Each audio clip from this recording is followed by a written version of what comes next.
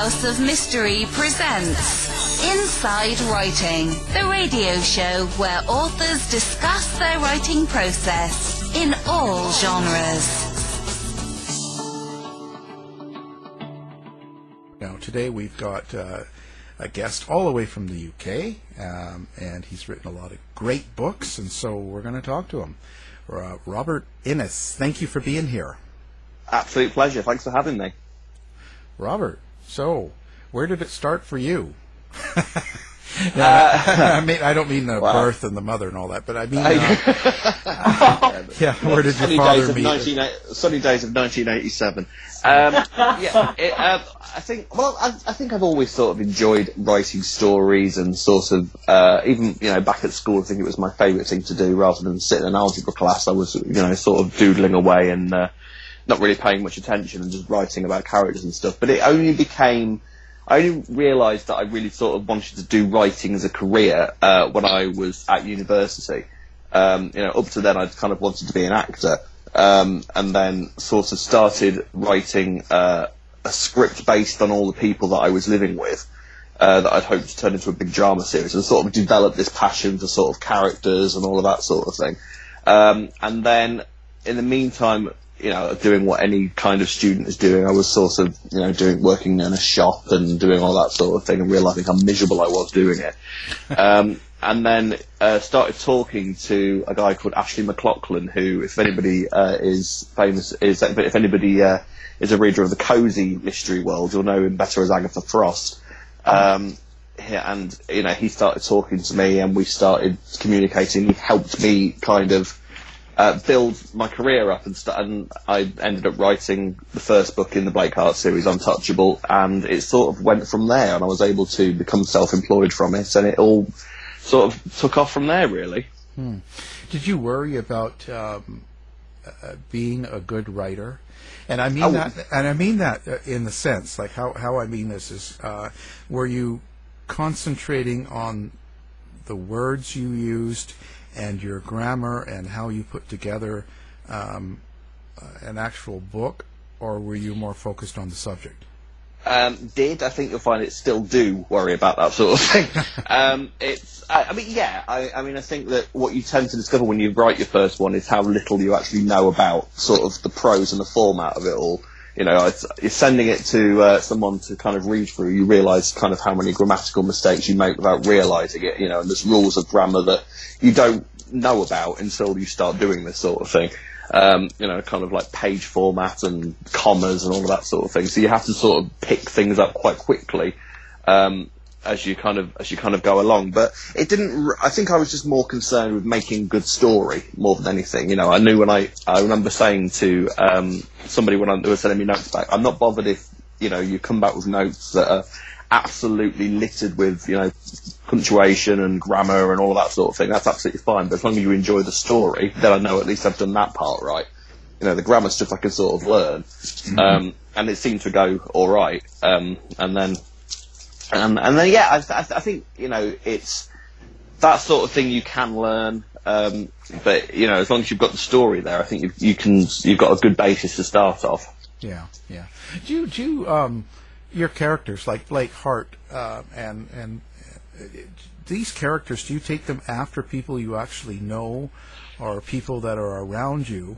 And if so, how do you choose them?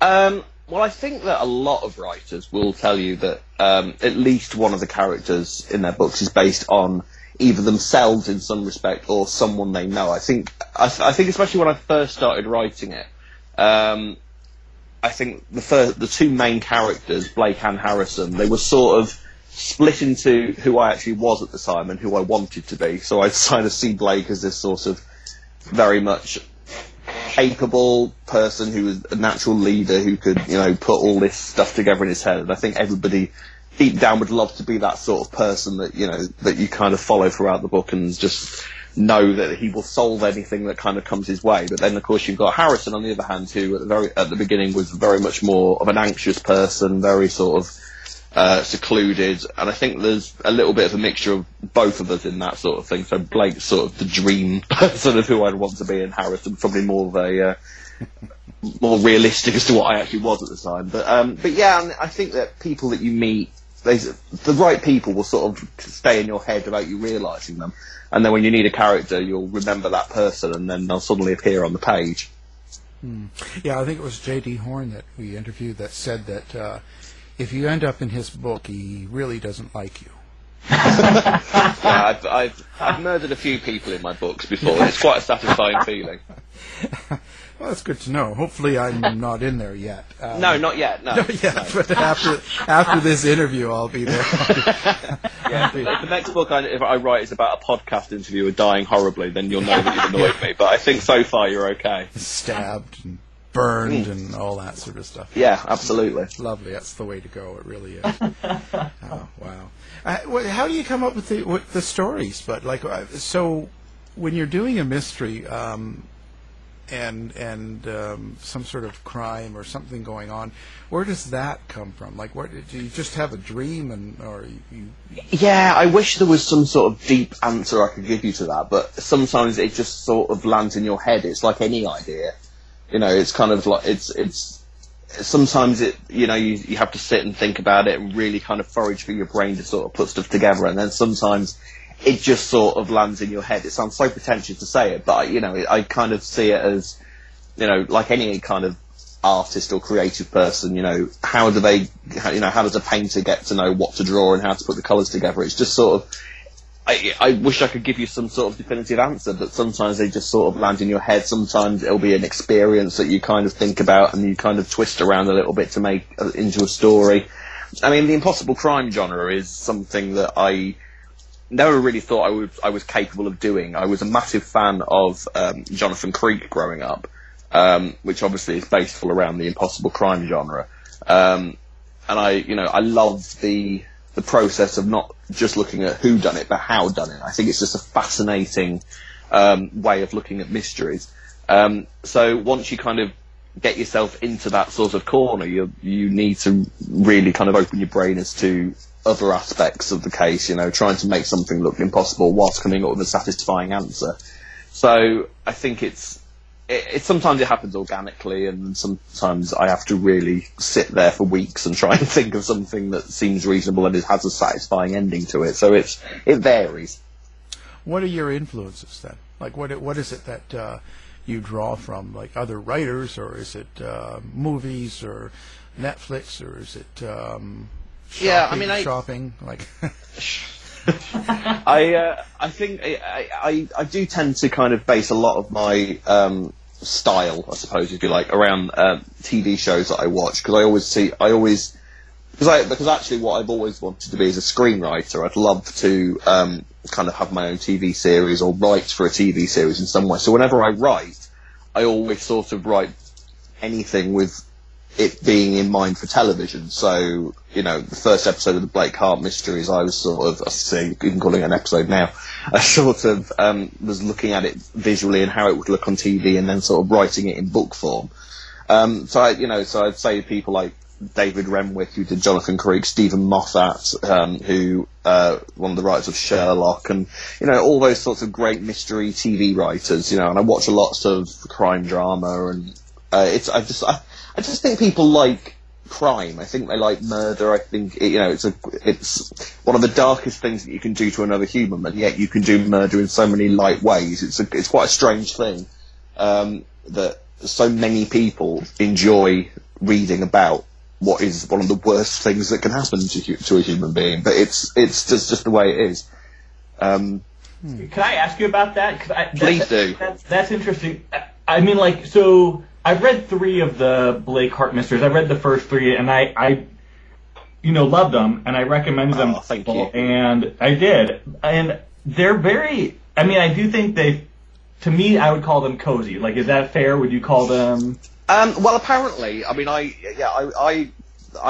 kind of agree with you, but I've been told by people who are very up to date with their cozy fiction that apparently they're not. I don't know why. Actually, I do know why. Apparently, because it's all about a police detective. I see. Apparently, that's the thing that stops it from being cozy. If Blake was sort of an old lady who was knitting and making cakes, that would be cozy, apparently. And it's and some of the subjects that I deal with aren't really sort of the sort of thing that kind of appear in cozy, apparently. Okay. But I know what you mean, though. I know what you mean. It's kind of got that. Everything apart from that, the village atmosphere is a very cozy sort of thing to do. And even kind of the sort of novella form of it is quite cozy. I mean, the thing and I would say that they end with a resolution, right? Where, like, the crime is punished and the bad people are actually bad. Sure, yeah. So, like Raymond Chandler says that, like, people enjoy the crime genre because it imagines, like, a moral universe, right? Like, where bad people always feel what's coming to them. I mean, do you think that's why people like crime fiction? Do you think that's why they like your books? I mean, maybe. I think he's probably right there. I think a lot of crime stories, like you say, they sort of have that sort of circular format to them. So you start at the beginning where all these horrible things are happening, and by the end of it, the bad people have been punished, and the good guys have worked it out, and everyone lives happily ever after that hasn't been murdered or thrown in prison. I think it. I do. Yeah, I think it's a nice sort of reliable format. Mm-hmm. Well, that's too bad. Don't your criminals get away?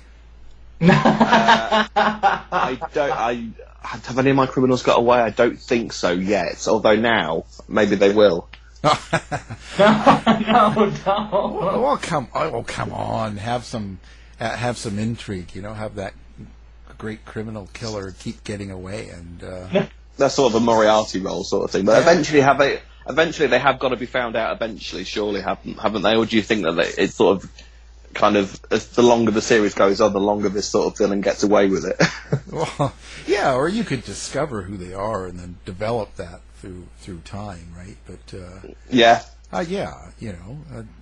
it'd be fun. But that's just me. I'm morbid. I'm morbid now. I'm morbid. You sound like you've got like Dexter. Apparently I haven't seen that, but apparently that's kind of got a serial killer as its main character. So it's a good show. Yeah, that's gone on for years, so I'm sure, that format does exist. It went too long.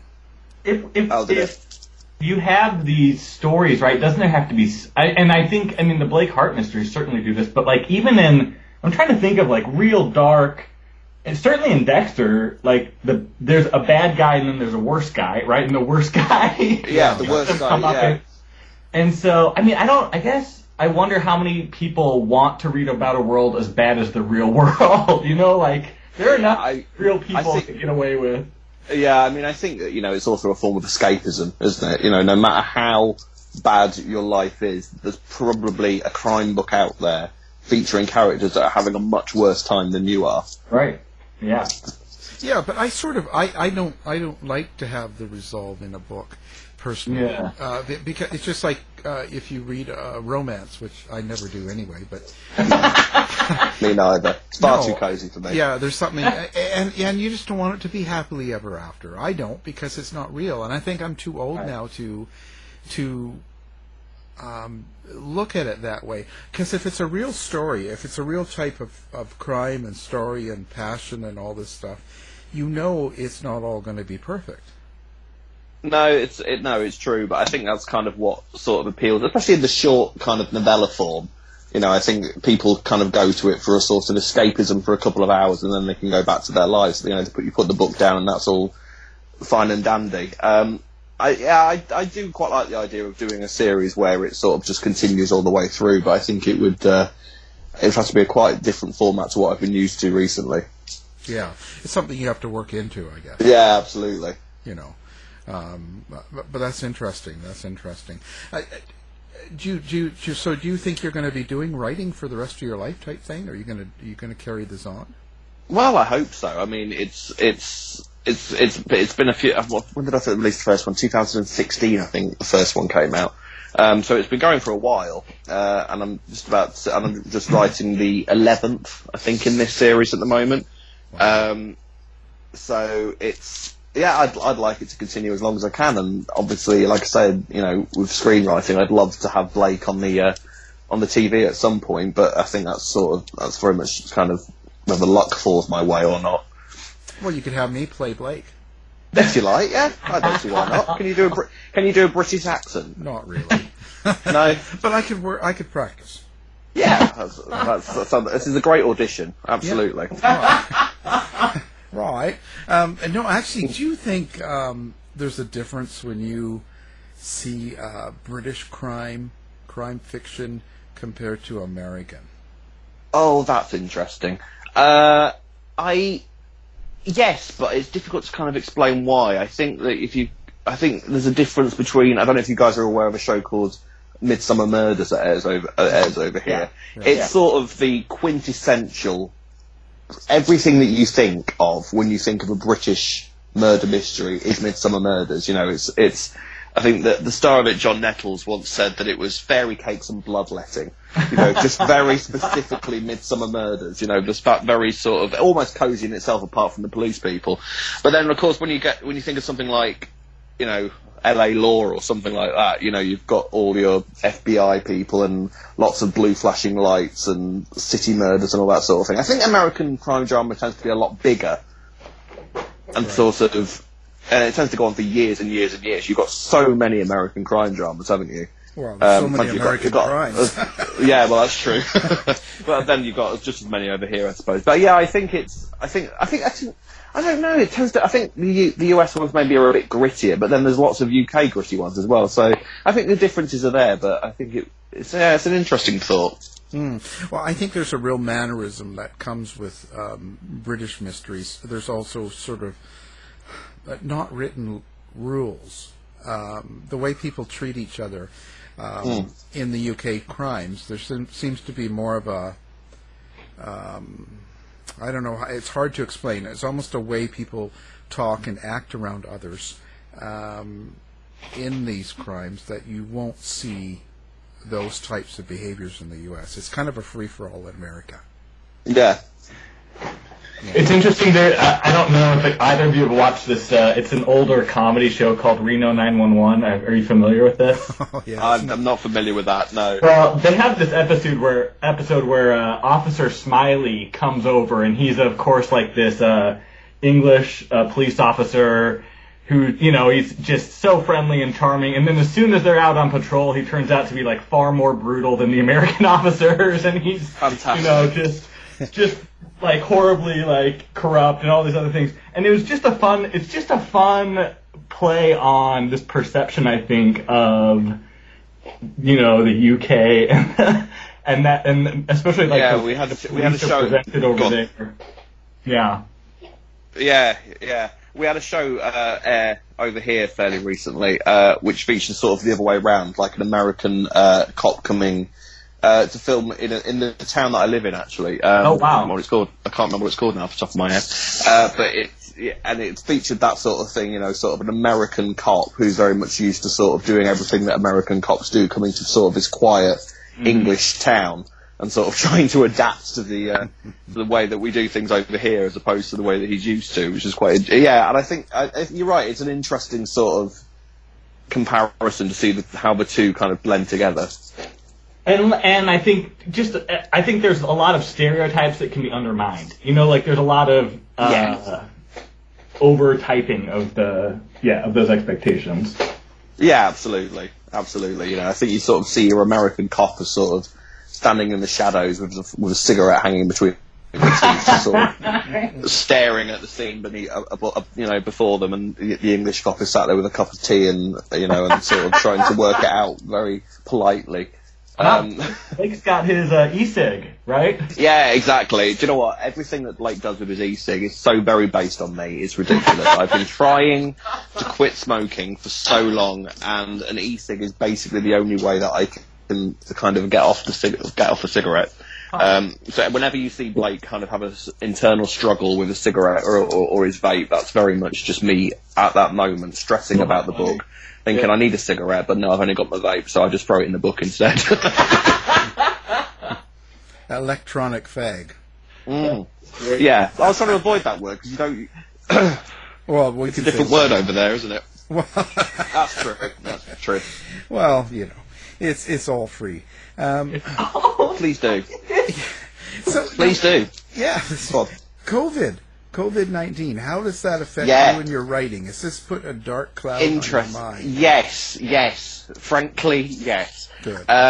I can actually reveal, who do I think I am? But I can reveal the book I'm writing at the moment, the next Blake story, which I can say is called Dollhouse. Ooh. Is based now. It's very much the lockdown is happening, the pandemic is happening in the world. It doesn't massively affect the plot or anything like that, but it's there in the background. And I sat and thought about whether that was a good idea or not for so long, and then realised that I had been so blocked mentally of how to create which happens to all writers, I suppose, but I was kind of just sat there thinking, I don't know, I've forgotten how to write. I've forgotten how to make a story happen. And then I started trying to think about why that was happening and realised it's because I've been sort of locked indoors for the past 9 years or however long it's been going on for now. Someone told you a story 9 years ago because it just happened a few months, but that's okay. Yeah. And sort of thought, well, how would the characters that I've been writing about be dealing with this? And it sort of kind of led from there, the story that I'm writing at the moment. So, and I know a lot of people might kind of hear that and think, oh God, I don't want to read about that. It's everywhere at the moment. I want escapism. And I understand that completely. I really do. But I'm also of the kind of viewpoint that there is absolutely no point in hiding from this thing. It is everywhere. Right. We know it's happening. And not talking about it isn't going to make it go away. So, and I'm not planning on making it as a factor in future books. This will be the only one that it happens in. But I think, for me personally, I just need to get it out of my brain. And I think that it's the only way that I could kind of make it happen and sort of make it work whilst we're all sort of trapped in this sort of situation. I heard it was a hoax. It might be a hoax, yeah. It's a really funny joke. Rob, with the Blake Harte, when I read the summary of 10, I for some reason thought that meant it was the last book because it's kind of his story coming full circle, right? Yeah, it was kind of supposed to be. And then I kind of thought... so what? Do you have what's your plan? No, God, no. I just think that 10 came around and I was really, really happy to have come up with 10 impossible crimes. So I can't remember who said it, but somebody said... I was reading an article and somebody said, talking about the impossible crime genre, and somebody said that most writers who attempt to go into impossible crime can come up with maybe 3. Oh, wow. And then they're completely out of ideas, and I'm just, I'm in the process of writing my 11th, which isn't supposed to sound boastful, but it's something I'm incredibly proud of because I love the genre. Yeah. And the 10th one is novel-sized as well. So in all fairness, it could quite happily end at the end of the 10th one. But, I didn't kill any of the main characters off, so I think, why not carry it on? If I could think of a good enough story, people enjoy reading them, and I enjoy writing them when I've got a good plot in my head. So I don't enjoy writing it when I haven't got a good plot in my head. That's a completely different thing. But which maybe some people will argue that I've never had a good plot in my head. But it's enjoyable to write, and as long as I can think of stories to go with them, because it's been a big part of my life in the past 4 years. So right. I would like to write other things as well, but I think it's just a case of planning a series out and starting a new thing. So while I've got this series ready to go, sort of thing, keep them going as long as I can. Absolutely, yeah. And research. What kind of research do you put in, and where do you go for research? My Google search history would get me thrown to prison for years. Well, we're not talking about the porn sites. No, I don't know. Although, well, no. But but it's trying to research things like the amount of times I've typed in the words, does that come up in an autopsy? I think several things that would raise eyebrows. But a lot of it is, sort of research you do on the internet. I'm quite fortunate in the respect that my mum is a nurse, so medical stuff, it's very helpful to kind of ask her about, would a spanner around the side of your head actually kill you, or would it sort of wound you, or do it, all those sorts of questions. Wow. Yeah. And I've got kind of a lot of family members in these sort of emergency services, so it's quite helpful to sort of ask the odd, ask around. But yeah, a lot of it is sort of going on Google and sort of just typing in awkward questions and seeing what comes up, and just hoping that I don't click on images, because some of it's just really quite weird. But I think that's just that's the joy of doing crime. I think you have to ask some odd questions into a search engine to get answers that sort of are realistic. Yeah, well, it's better than calling the police and asking them. Yeah, I think so. Although maybe I might try that one day. Yeah. I might get a more honest answer. Well, you just never know. You might also end up get arrested. Exactly. So that could be fun too. Does it ever? Does it ever bring you down when you get into dark subjects? No, not really. And I have to say, I do. There's a side of me that sort of enjoys writing about that sort of thing. As much as we were talking about it being escapism for the reader, it sometimes kind of feels like escapism to me as well. There's, in the Blake Harte series, there have been there's been a couple of quite dark topics that I've covered.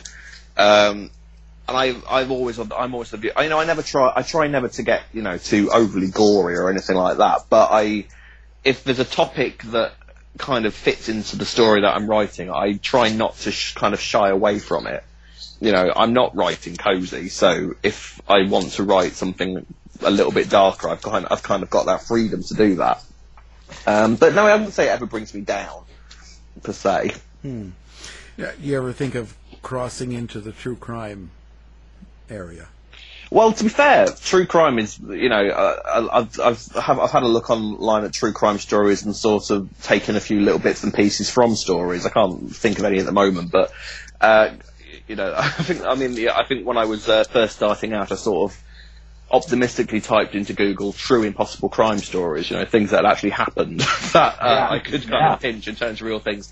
You'd be amazed at how selfish killers are, that they haven't done many impossible crimes in real life. It's really quite inconsiderate of them that I can't just pinch their work and turn it into a fiction. But you better start writing to some of them in prison and tell them, look. Yeah, how hard is it to try and kill someone in a locked room? I mean, come on, people, use your imagination.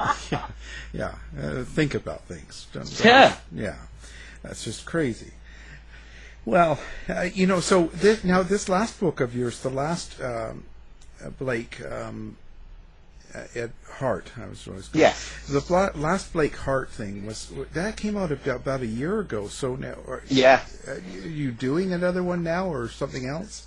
Yes, I'm writing a new Blake story at the moment. Called Dollhouse. I'll be releasing the cover in the next few days, and it sort of concerns. How can I say this without spoiling it too much? It concerns a woman that lives on her own in the middle of a lockdown. So because she's an older lady, she's very much sort of in the vulnerable category. So she's very self-isolated, and there is a doll in the house, and this lady will possibly meet a gruesome end, and it may possibly look as though the doll has done it. Who knows? Who knows? But was it the doll? Maybe it was the doll. Maybe it wasn't the doll. You'll have to read it when it comes out to see whether it was a doll or not, or whether Blake takes Barbie to prison. But it sounds like my life. Well, do you have a scary doll in your life? I'm an isolated old lady with a scary doll in my house because of lockdown.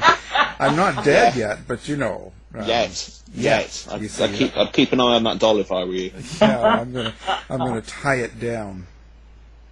Yes, but the end of the 10th story kind of it gave itself to maybe continuing, maybe ending there. So I kind of went down the maybe continuing route.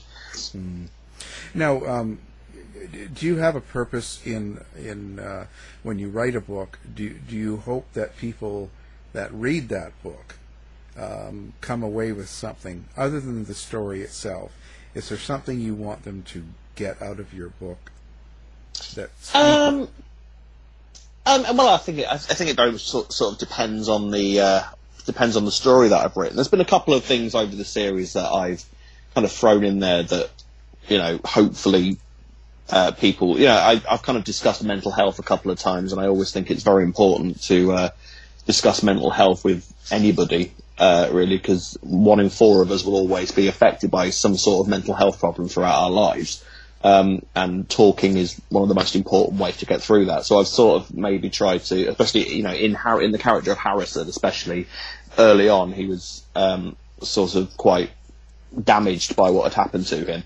And then Blake later on sort of starts to suffer from some things. And the problem with Blake is that he's a very sort of he's not as open with his emotions as Harrison possibly might be. So which I think is a lot of men's problem when it comes to mental health. We don't really like to discuss about sissy things like feelings and all of that sort of thing. Yeah. So it's that sort of thing that I kind of like to maybe get across to readers.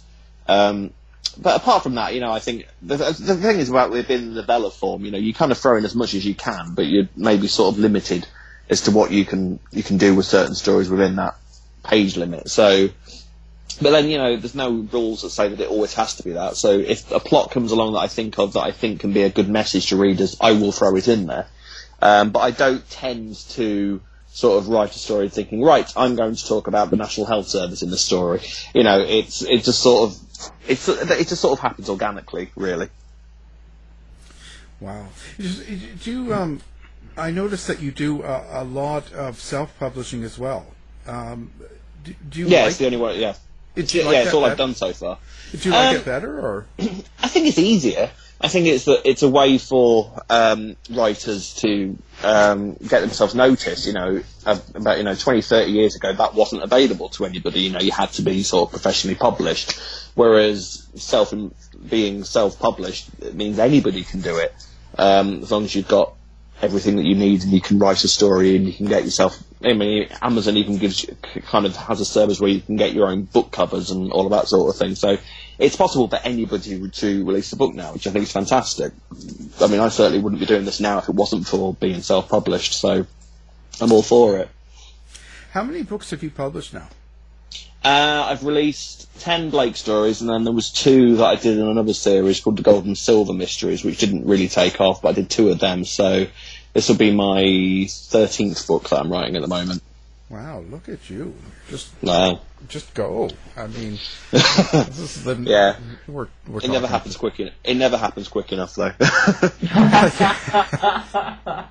So, how long does it take you to write one of these books, then? Oh, God knows. I mean, it's sort of sometimes if I can sit down and concentrate and focus on it, I can do one in a few weeks. Sometimes if it's a hard thing for me to write about, whether my brain's not in it or whether writer's block is plaguing me or something like that, it can take months. It just sort of depends on. It varies, but I'd say from a few weeks to a few months. Do you follow like a schedule or a routine when you're writing? Oh, I wish I was capable of that. I really do. I try desperately to try and do that, but it doesn't always work out that way. You sort of plan over the weekend. It's Saturday, right? Monday morning, I'm going to get up at 9 a.m. and I'm going to write lots and lots of words, and it's all going to be fantastic. And I'm going to finish the day with a cup of tea, and it's all going to be ace. And 1 p.m. comes along on a Monday, and I'm sort of playing solitaire on the laptop. It's that sort. It never works out that way, unfortunately. Yeah, I understand that. Totally understand that. Procrastination is an evil mistress. Awful stuff, right? Yeah. So how do you react to all the fans? I mean, the majority of people that I've kind of communicated with about the books have been absolutely lovely. What I found really interesting when I first started it, because it's, the books are mystery, but they're also categorised under LGBT because the 2 main characters are gay. And what I found really interesting when I started was that you put it under LGBT mystery, which is what the stories kind of come under, and you get a lot of people that are there for both sides of it.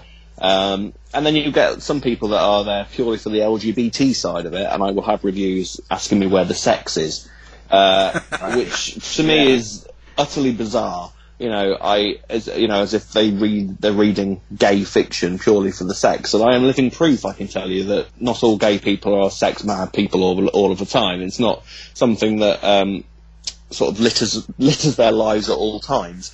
But it was interesting to me that was sort of the kind of thing that came along with having gay characters at the forefront. Because actually, what I wanted to do was I wanted to write a mystery series that happened to have a gay person at its central. It's just because, why not? It doesn't have to be wall to wall. It doesn't have to be wall to wall gay sex for it to be for it to sort of justify a gay character being in there. And that's very much kind of what I wanted to do with this series. And I've had very kind reviews from people saying that it's nice to see that the lead character happens to be gay, and that it's irrelevant really to the main mystery, which is kind of what I was going for. But yeah, and a lot of people I've spoken to have been very kind, very lovely. The series has its fans, which is amazing to me. You never think. When I first started, I was happy when I hit my first 10 sales. I felt like J.K. Rowling after that was the 10 sales. And now, here I am writing books. 125 or whatever it is now, and it's going and most of them are still there, which is lovely. Yeah. No, I guess it would be a natural evolution, but of gay characters to come out of just being in a bathhouse or cruising, and that sort of. Exactly. I mean, that's going to take time. Society takes a while to catch up. They just expect that. I mean, you don't get a lot of. I mean, I don't read as much as I should, admittedly, criminally, but you don't tend to see a lot of gay people at the forefront of mysteries, unless it's been written specifically for that purpose. You've got there's plenty of kind of gay mysteries out there with the front cover of a sort of six-pack policeman on the front cover, staring smoulderingly at the camera, and that wasn't really what I wanted to go for. Well, that's my own personal private collection of thoughts. I don't tend to write about that sort of thing. Yeah, I think that's Greg. I think the last show that we had done together, we talked about that because some of the covers were. I frankly don't like them. They're very. Well, they're there for a purpose. They're there for a purpose, and they're there for a very specific type of audience. And I wouldn't criticise that type of audience because if there's an audience for it, then why wouldn't you write a book about it? It's writing. It's very much, it's very nice to sit here and say, yes, I'm a writer and I have an artistic leaning, and I love that people follow my artistic leaning. Whilst at the same time, this is my job and I want to make money from it, because otherwise, there's no point in me doing it. If nobody's reading it, then I'm doing it wrong. And there is a huge, and I've been advised by people to sort of go down that line as well. It's just not for me. I don't know. I wouldn't know how to construct a story like that. But that's not a criticism of the people that do write those stories, or the people that read those sorts of stories. But I looked at that and thought, well, that's one way of doing it, and then I'll try my way of doing it, and it's worked okay for me. Yeah, well, if it hasn't got pictures, what's the point? No, exactly. Well, and I think. Oh, I'm sorry. No, keep going. I just, one thing, Rob. Now that you bring this up, I mean, this is a topic that I was just reading people posting about this back and forth today on Facebook. There's always a little bit of a dust up about this topic, and one of the, I guess the concern that I take away from it is. And I will say that my books are, have a heavy kind of secondary romance subplot in them, and some of them have sex, but not all of them. I guess my concern is always, in any genre, with a book that fetishizes or dehumanizes people and uses them as objects, right? Where in some cases, I think it is very disheartening to see that treatment of gay men, and that is worrisome to me.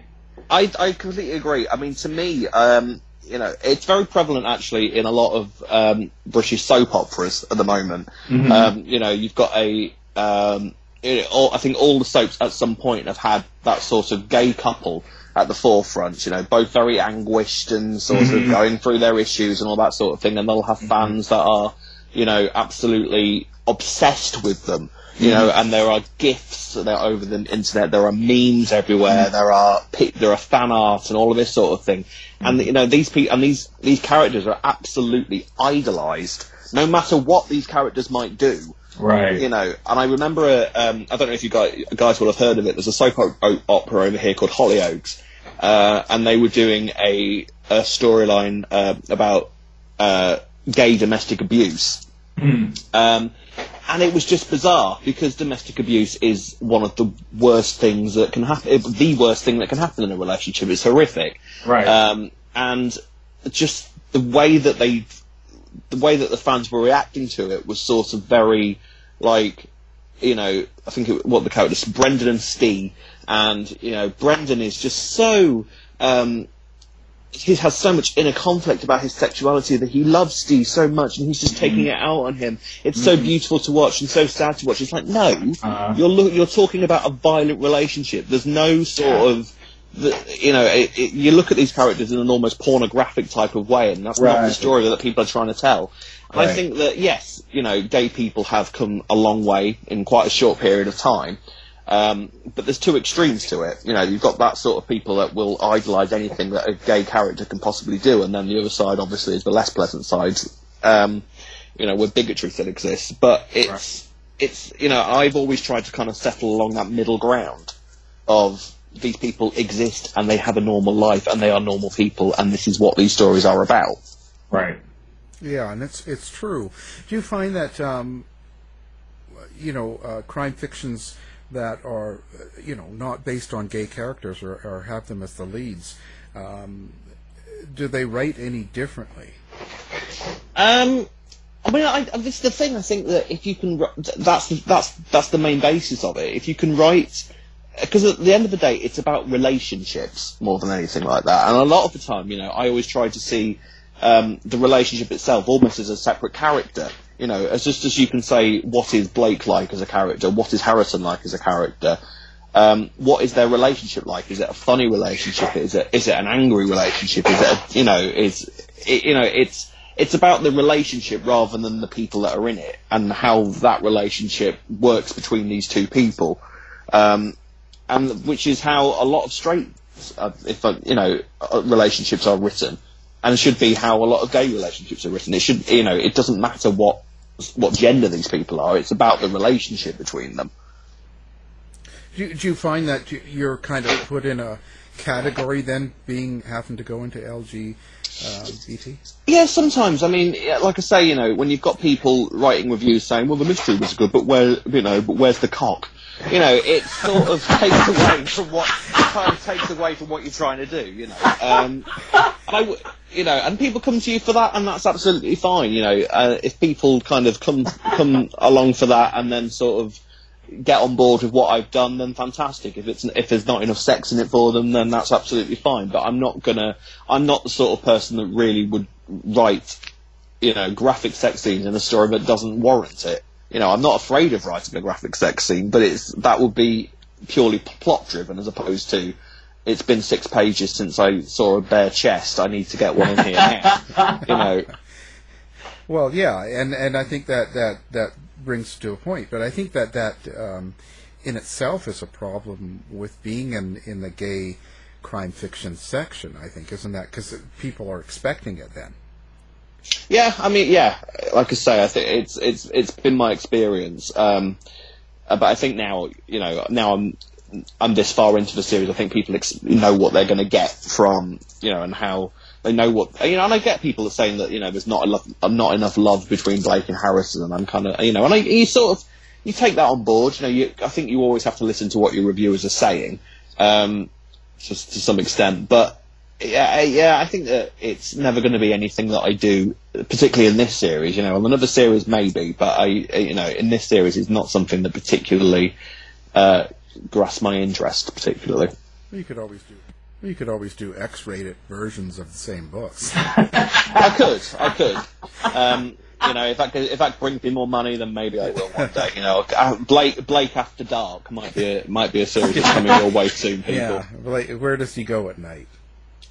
Well, and who wins? He always disappears at midnight. And what exactly happens to Betty the Goat in that time? The possibilities are endless. Oh boy, and what does he like? Okay, well, this is exciting. So, there you go. Now, do you have a website and stuff where people could go and find you and find out? I have a Facebook page. If you type in Robert Innes, I think it's Robert Innes author. It's been a long time since I've had to advertise it to anybody. Hang on a minute, I'm just typing on my phone. Yes, if you type in Robert Innes in groups, it will be the first thing that comes up in my phone anyway. But with a little logo that says Robert Innes with a man silhouetted behind it. And yeah, that's the page for people to follow for all the latest Blake Harte news. I'm also on Twitter at RobInnes87. So please follow. That's very sweet of you to say. I'm actually 93. Wow. But to look a day over 60. Oh, you're so sweet. Well, that's amazing. I hope that doll gets you. Oh, my dog will get the doll first, hopefully. So that's fantastic. I'm glad you've taken some time to talk to us and stuff like that. And no problem. It's been lovely. So what's your daily process? Just checking out what you do with yourself now. Are you writing full time? So that's all you do? Yeah. Supposedly. I try to be writing whenever I can. If I'm not doing the Blake stories, I'm also trying to kind of break out into the script writing world. So it kind of there's plenty going on in terms of writing and all that sort of thing. But it's always just the stuff that gets seen is always the difficult stuff to make appear. But yeah, the Blake Harte stories will be there in the background for a while to come. Yeah, I hope. Okay. Well, we're going to have you posted on our website and your books and stuff like that. So people listening, if they need to find it, they can just go right to it. Well, it's certainly been interesting, and thank you very much for taking the time to talk to us about your books and your writing and all that stuff. Our guest has been Robert Innes. Thank you. Thank you. To find out more about our show, guests, or to listen to past shows from our archive, please go to www.houseofmysteryradio.com. Show's over for now. Was it as good for you as it was for me? Well, good night. This has been a production of Something Weird Media. I'll be back.